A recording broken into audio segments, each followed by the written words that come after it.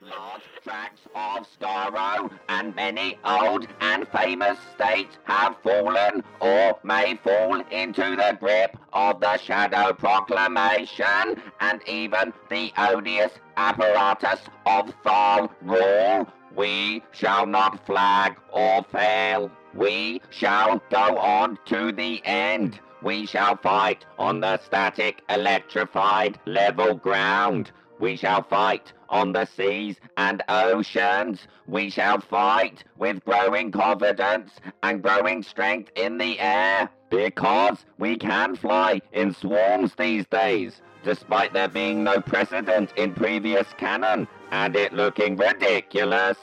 We shall attack your world, whatever the cost to plot integrity may be. We shall fight on the beaches. If the props team have managed to put down suitable wooden boards, we shall fight on the landing grounds. We shall fight in the fields and in the streets, but not those with high pavements. We shall fight in the hills. We shall wave our sink plungers at you in a non-threatening manner. We shall never surrender, and even if, which I do not for a moment believe, the Dalek Empire were subjugated and starving, then our empire beyond the stars, armed and guarded by the now compulsory hidden Dalek fleet, probably hiding behind the moon, would carry on resurfacing after being exterminated until, in Davros's good time, the cult of Skaro, with all its resolutely unfeasible power and might, steps forth to the rescue and the liberation of the old. Ding ding ding ding ding ding ding ding ding ding ding ding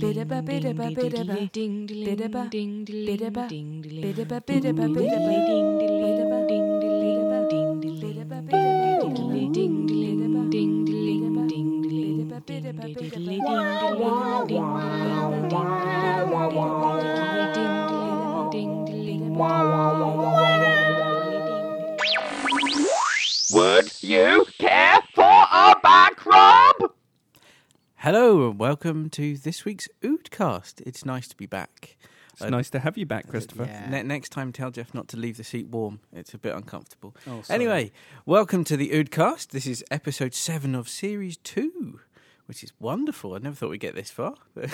I thought we'd all get into arguments and not be on speaking terms by this point. Yeah, we I was could have expecting food fights with jammy dodgers. released one last massacre episode, and that's the end of us. Anyway, this week on the Oodcast, I'm Chris Alpha. I'm back. Hello, and I'm joined by Andy. Hello. And Chris Sigma. Hello, everyone. Nice hand gesture, Chris. Thanks. Yeah, I think that's kind of pot calling the kettle black there. And we have no Laura. Yeah, Oh. this is. I wonder who's going to be out next week. Laura's Yeah. out shopping in the sun, isn't she? Is that an early application, Andy? Yeah. I'm going to see if I can do them all. Just to let everyone know what Laura's doing, we're going to a party on the weekend, and the theme for the party is Martian attack on Gatorback Ranch. So it's got to be something to do with B movies, basically, alien technology and rednecks. So we're going to go as two farmhands that have been cybernetically fused into conjoined twins. You lost me after the we're going to a party. No, you're right. Oh, yes, of course, crowds. So Laura's not here today, but she will be beaming in her thoughts on Victory of the Daleks, which is, of course, our main review for this week. And she's still done her song, and I'm sure we'll hear her on some sketches and stuff as well. So her presence will still be very much felt. part of the team. Hello, buddy, and welcome to the Oodcast News. The family of the late Raymond Burr, star of the American television serial Ironside, have protested to the British Broadcasting Corporation of its use of the name in relation to the Daleks. A spokesman said, "It is disrespectful to see Raymond's second most famous role sullied in such an incomprehensible fashion." Air passenger groups have expressed strong interest in Professor Bracewell's invention, the gravity bubble. A spokesperson said, "If this were to be used for commercial flights, we would see an end to the disruption caused by Air Fiat Leacut, and there would be no more commercial airline strikes, simply because, well, you wouldn't want to strike if you could fly like that, would you?" In other news, it has been revealed that Joe Grant will be returning to our screens in whimsical children's serial The Sarah Jane Adventures, written by eligible bachelor Russell T. Davis. The 11th Doctor is also set to appear, joining in with the jolly shenanigans. The Conservative Party have today added to their defence manifesto a commitment to send a force of Ironsides to any future peacekeeping missions. Their manifesto states that it is hoped that the force will become a central plank in the defence of the realm, much like their leader.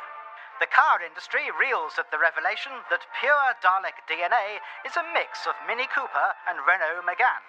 Today, Mini issued a statement saying, "While it is a shock, it does perhaps make sense." As soon as the Italian job was released, we assumed Davros must have realised that the stairs issue was resolvable. And finally, BBC personality and gadabout Matthew Smith has been seen holding hands with socialite and galabout town Daisy Lowe. Lucky guy, she's a honey. I will braid your hair. So what do we think? I thought it was a Russell T Davies story. Interesting. Are you using that as a pejorative term in this context? I have good reasons to not think that, but carry on. Okay, well, not a pejorative sense, but it just reminded me of a lot of Russell T Davies's stories in that it had a very human element. It had, humanity is a strong force, a positive force. It also had that moral dilemma element that came at the end of Parting of the Ways. It just felt, recycling of ideas. And also, let's bring back the Daleks because we have to have the Daleks. That was my overall impression. But I didn't dislike it. No, well, I think you're right about the RTD thing. I think the one thing I did think, the human element, yeah, but, I mean, that's been kind of concurrent since 1963. We can't really say that's just a Russell T Davies thing. There's always a human element to the Doctor somewhere. I didn't mean the Doctor. I meant I mean it was a very Russell T Davies theme that humanity is a positive thing, and it is the humanity of Professor Bracewell that saves the day. The thing that I do think was very RTD was the Spitfires, because one minute they're trying to work out a way of defeating the Daleks, the next, send in the Spitfires. Yeah. Hang on. How did you do that? You haven't even got the Doctor there. How did that work? I would agree with you there, Chris. I felt that what it needed was no more than a 5-second scene or some dialogue saying, okay, we're fitting the gravity bubble now, strapping the pilot in, press that button, it'll be fine, and off they go. But don't we think the foreshadowing of the fact that Bracewell had created these two technologies that were needed to put the Spitfire into space was enough in a 45-minute episode? Having the Spitfires sail out of the Earth's sphere, and that's the first time you see them. From a narrative point of view, that's the most satisfying way to introduce them. And it did look brilliant. It did. It was awesome, eh? I'm racking my brains, and I can't think of a moment where I had to do the Doctor Who suspension of disbelief in terms of effects. There was one bit that made me think that's a bit of a rubbish effect. When the Doctor used the sonic screwdriver to open whatever his name is, the chest. Okay, that was a bit rubbish. And to think of how that looked in HD, I'm very glad I've got a rubbish TV. I don't think he does it up again. I mean, I know that I'm like, okay, we don't have to see it, but I kind of felt that this guy's going to go off and find the love of his life with this horrible bomb thing on his chest. Well, no, the final scenes where he's thinks he's going to be deactivated, he's done up again. He's got his skin again. But then he does have that really creepy Gestapo-y black glove on. Yeah. Well, don't you know there's a war on, Well, yeah. A captured glove. Yes. The thing that I disagree with Strangelove impersonations. The thing that I disagree in terms of was this like an RTD episode was the way they used the Daleks, because they were very much, I think, more towards the classic series version of the Daleks, and actually the way that Russell T Davies tended to use them was that he'd set up this really kind of impossible task for the Doctor to do, and then he'd solve it in a very improbable way. Which, I mean, I know this is fiction, So, Are realistically... you saying that's what happened? No, I'm saying that that's not what happened. I'm saying the Daleks were a bit rubbish.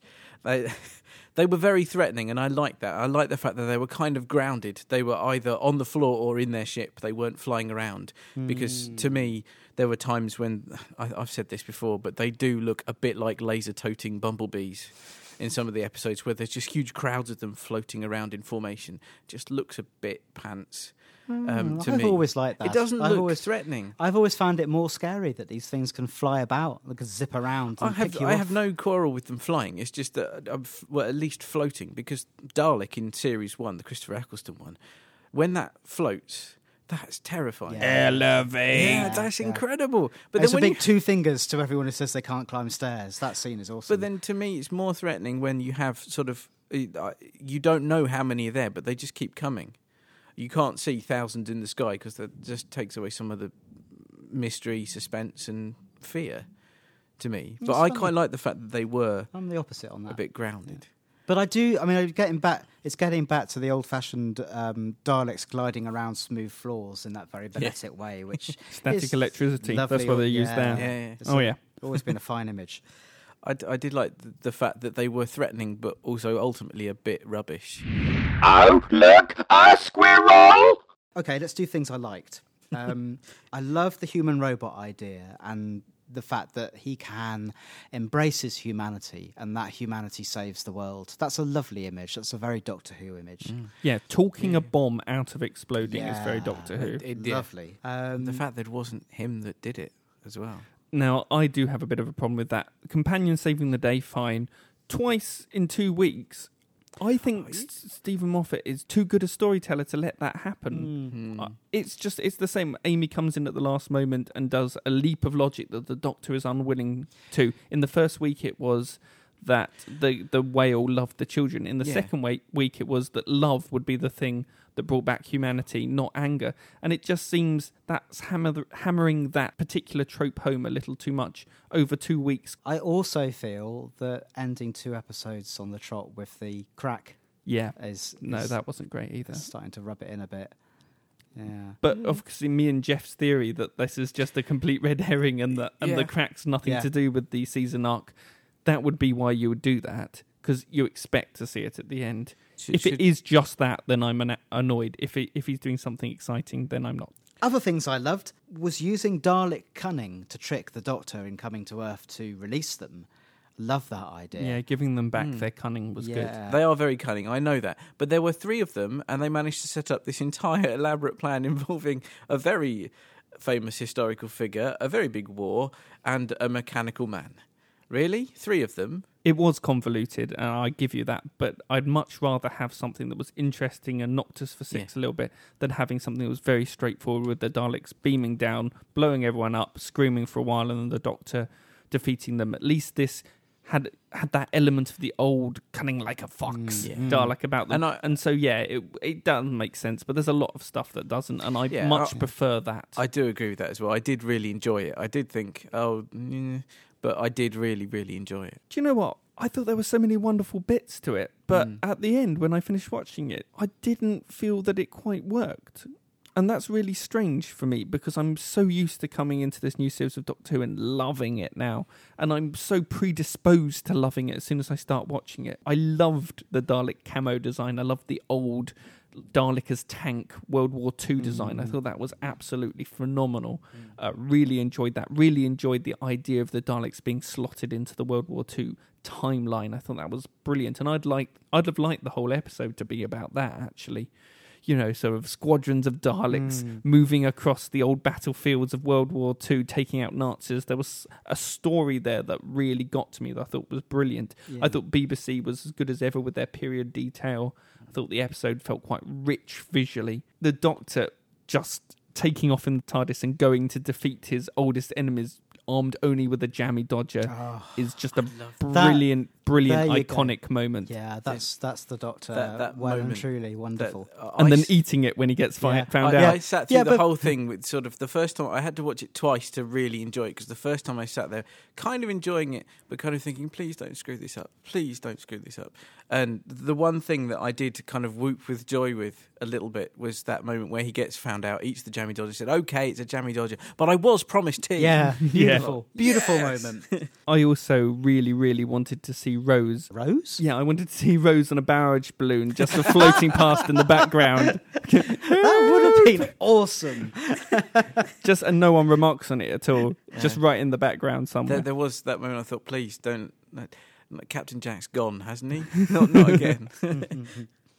But I didn't like the fact that Amy saves the day again. I didn't like being hit over the head with the sort of crack references, and I did not like the new Dalek design. Oh dear. Why not, I didn't Chris? either, actually. I'm not decided, but I'm erring towards maybe not. Yeah, I don't think it's the end of civilization as we know it that they've changed it. I just didn't like it. It didn't look as good as the one before. It did strike when I saw it. I thought, okay, they're a lot bigger. Their base is a lot kind of sturdier and bigger. They have a and it hunchback just made now. me. I just thought that they're going to have to widen all their doorways. But do you know what? Having said all of this, I realised I'm definitely mature enough in my fandom now to love elements and hate elements and not have to go on a massive rant about how the show's going downhill. I've got to agree with you there, Chris. For some reason, overall I enjoyed the plot, but for some reason it left me a bit cold. But I'm thinking, okay, look, this is a whole new series of Doctor Who with a whole new team. We're getting used to the new elements of it and the new approach that Stephen Moffat is taking. And if I remember back to the Christopher Eccleston series, it took me until the Dalek episode to really start liking the series. I was actually, each episode up until then, felt just kind of wasn't quite right. And then suddenly it just clicked with me from Dalek onwards. And I was like, this is the best thing ever. And I kind of think it's a period of adjustment for us fans, getting used to the new things. I had the same thing with the first style. series. It took me until then to sort of really warm to it. I was ridiculously excited as well. But then when I went back and watched the first few episodes again on DVD, I just thought that there were moments here I thought, how did I miss this? This is incredible. And there's that moment at the end of Rose where he does the, this is me, I can feel the earth turning underneath my feet, I can feel it, and that speech is the one thing I remember all of the time, 'cause it's just an incredible speech. The first time I saw it, I didn't notice that at all.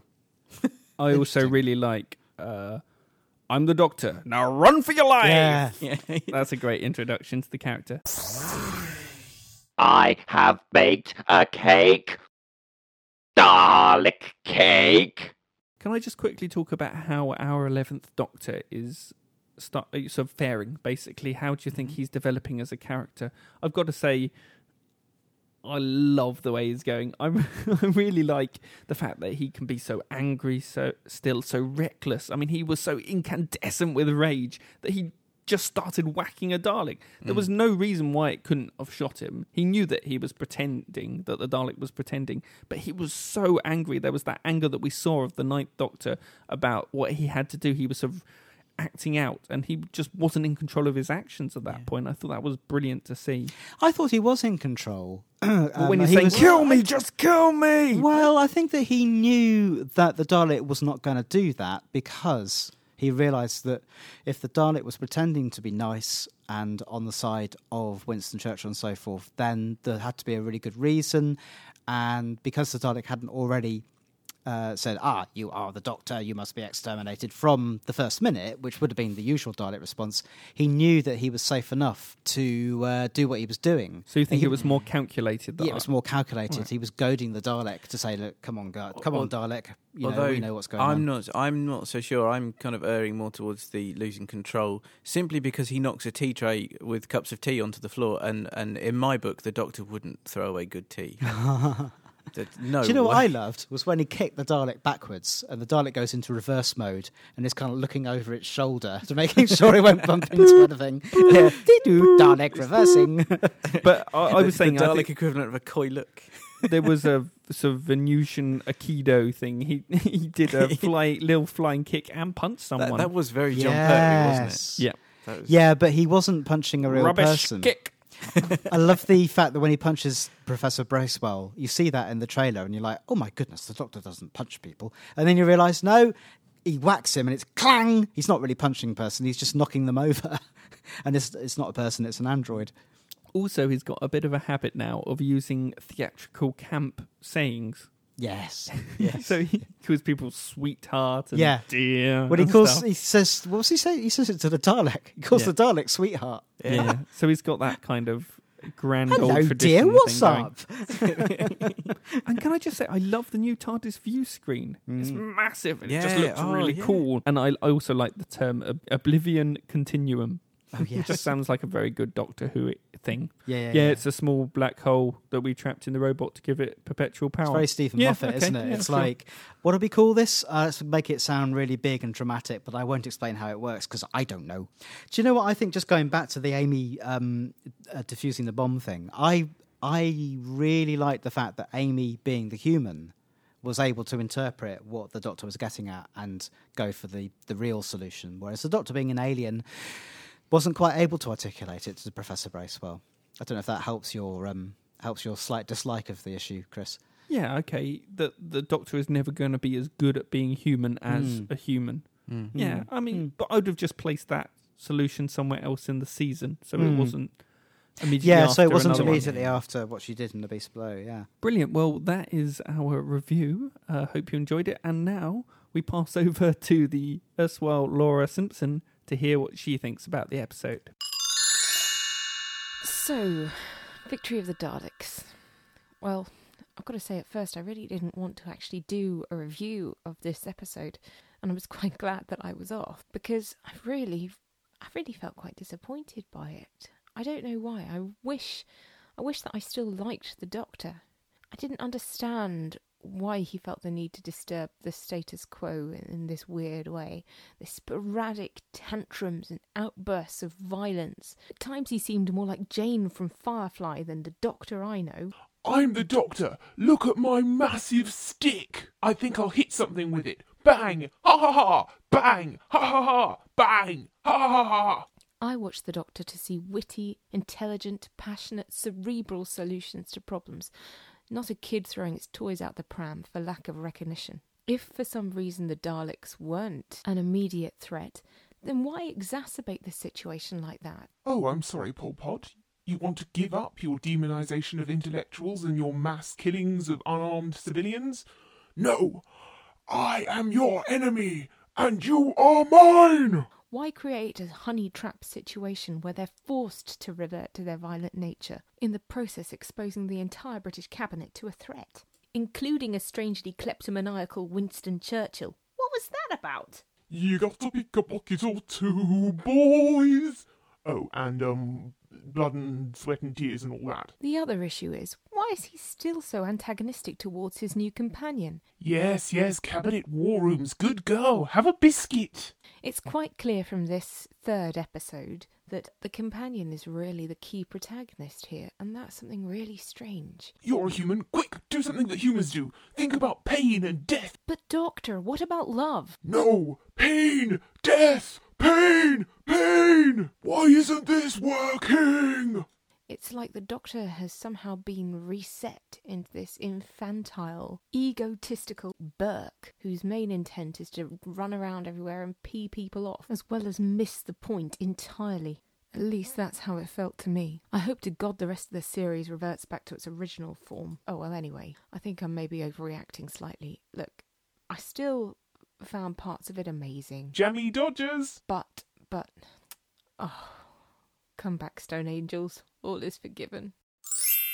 I have a friend called Amy, not Amy Pond, another Amy, and she's training to be a speech and language therapist, which is very noble and very good. And she put a message up on Facebook saying she was going to do some work, but before she did that, she was going to watch the previous night's Doctor Who. So, and she was wondering whether or not she could get away with analysing the Doctor's speech as part of her work. So I asked her to, instead of looking at the Doctor, look at the Daleks and let me know what she thought. And she did. So these are the conclusions she came up with. But she does start it with a disclaimer saying that as she's not quite qualified yet, take this with a pinch of salt. But actually, I think this sounds pretty good. No, I think it's definitely completely true. Definitely. So if this is wrong, Amy, I will complain to the GMC if you're ever... Are they responsible for language therapists? I don't know. I don't even know who they are. Hey, the General Medical Council. Lovely. Anyway. I don't either. Right, well, let's carry on. General Medical Council, Andrew. What she said, our expert said, my clinical hypothesis is that Daleks have an impairment in use of intonation, which suggests right hemisphere brain damage, consistent with their poor use of eye contact, impaired social judgment, lack of compassion, and reduced insight into their own difficulties. Origin is probably genetic, since it's common across the species. Probably not a speech and language therapy priority, although could run a social skills group if they're willing to participate. Brilliant. Which led me into thinking, what would happen if the Daleks did go into therapy? Well, welcome everybody to this group session. I'm glad you could all make it. Shall we start by introducing ourselves again? Let's go round to the left this time, shall we? I am Dalek Rak, and I am a supreme being. I am Dalek Tar, and I am a ruthless ender of lives. I am a PC, and my job is done. If you're not going to take this seriously, I'm going home. I don't even want to be here. All we asked is if you'd give it a go. Whoa there, everyone. Let's have a bit of calm, please. Silence, inferior life form. Now listen here, guys. You came here today to let me try and help you through some of your issues. I won't be spoken to like that. Very well. I shall cease. Thank you. Right. Shall we begin where we left off last week? With the cards? That is acceptable. Good. I'm so pleased. Well, here's the first one. Maybe you'd like to start us off, Rack. What do you see here? Death. Right. Okay. Thank you. Next card, Tar. How about you this time? Destruction. Fine. Qual, what about you? Total annihilation. I can't help feeling there may be a theme here. What are you saying? Nothing, just that you seem all a little bit obsessed with death and destruction, that's all. And annihilation. Yes, of course, and annihilation. God forbid I leave off the annihilation for once. Do you dare insult the supreme race? Of course I don't. No, but you have to admit your new outfits are a little, loud. Is he saying we look camp? But I like yellow. It enhances my bumps. How dare you insult us? I'm not insulting you. I think they're very nice new outfits. Just a little bright. Intelligent bright or Graham Norton bright? Definitely intelligent bright. And I promise I will not even mention that your heads look like lighty-up shuttlecocks now. Exterminate! Exterminate! Annihilate! The superior race is victorious. Are you sure this color suits me? Maybe he's right. You could try black. They say it's very slimming. Well, thank you for listening to this week's Oodcast. It's been a pleasure. If you would like to contact us at any time during the week to either give us feedback on the show or anything else you might want to say, you can contact us in the following way. You can find us at www.theoodcast.com. If you're on Twitter, we are at the Oodcast, all lowercase, all one word. If you're on Facebook, we're at facebook.com/the Oodcast. And you can also email us at oodcast@me.com. That doesn't have a the, it's the only one that doesn't. Not sure why that is. Maybe we'll change that at some point. And also we're going to be asking particularly, we've got a Dalek Agony Aunt in next week. And we were wondering if our listeners might write in with some of their problems so that the Dalek can help you with them. We've heard he's very good. So hurrah, thank you for listening and see you next week. Bye. Goodbye. Cheerio.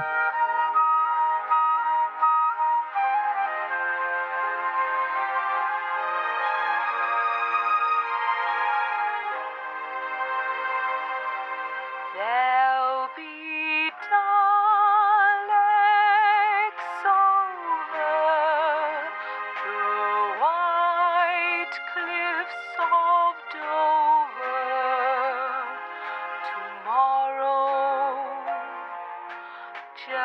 you wait and see.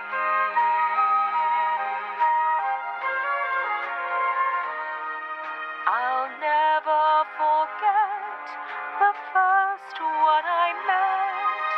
He offered a cup of tea, and I'll live to tell when the shadows fell. He didn't exterminate me, and though I'm far away, I still can hear them say, Doctor.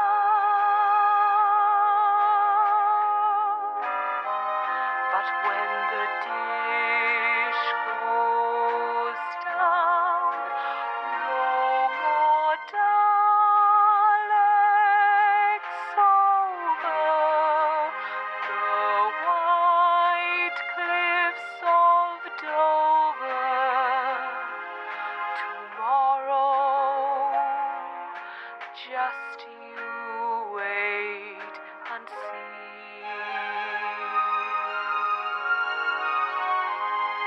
The android will find Dorabella to ease his acute chest pain, and I can begin to fill that crack in the wall again.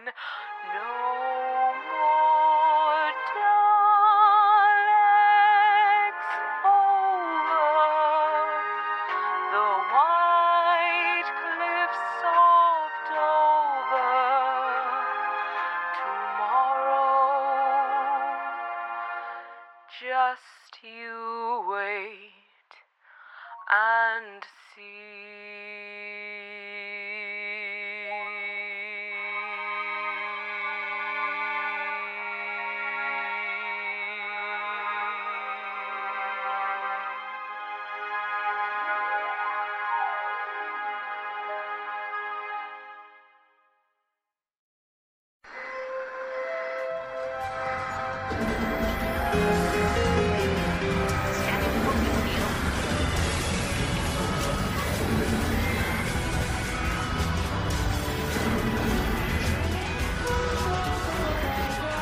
Radio from Garrow.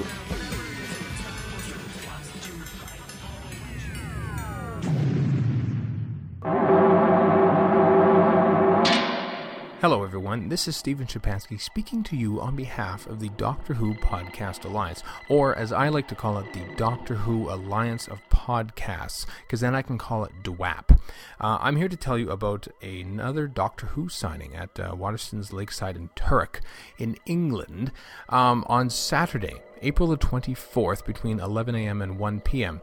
The special guest this time round, Nicholas Briggs, voice of the Daleks, Cybermen, the Jadoon, plenty of other voices. I think he was a Nestine Consciousness as well, yes.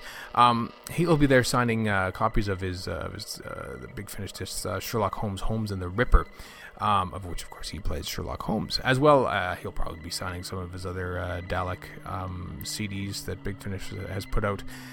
He'll also have his ring modulator there, so you can hear the sound of the Daleks live and in person.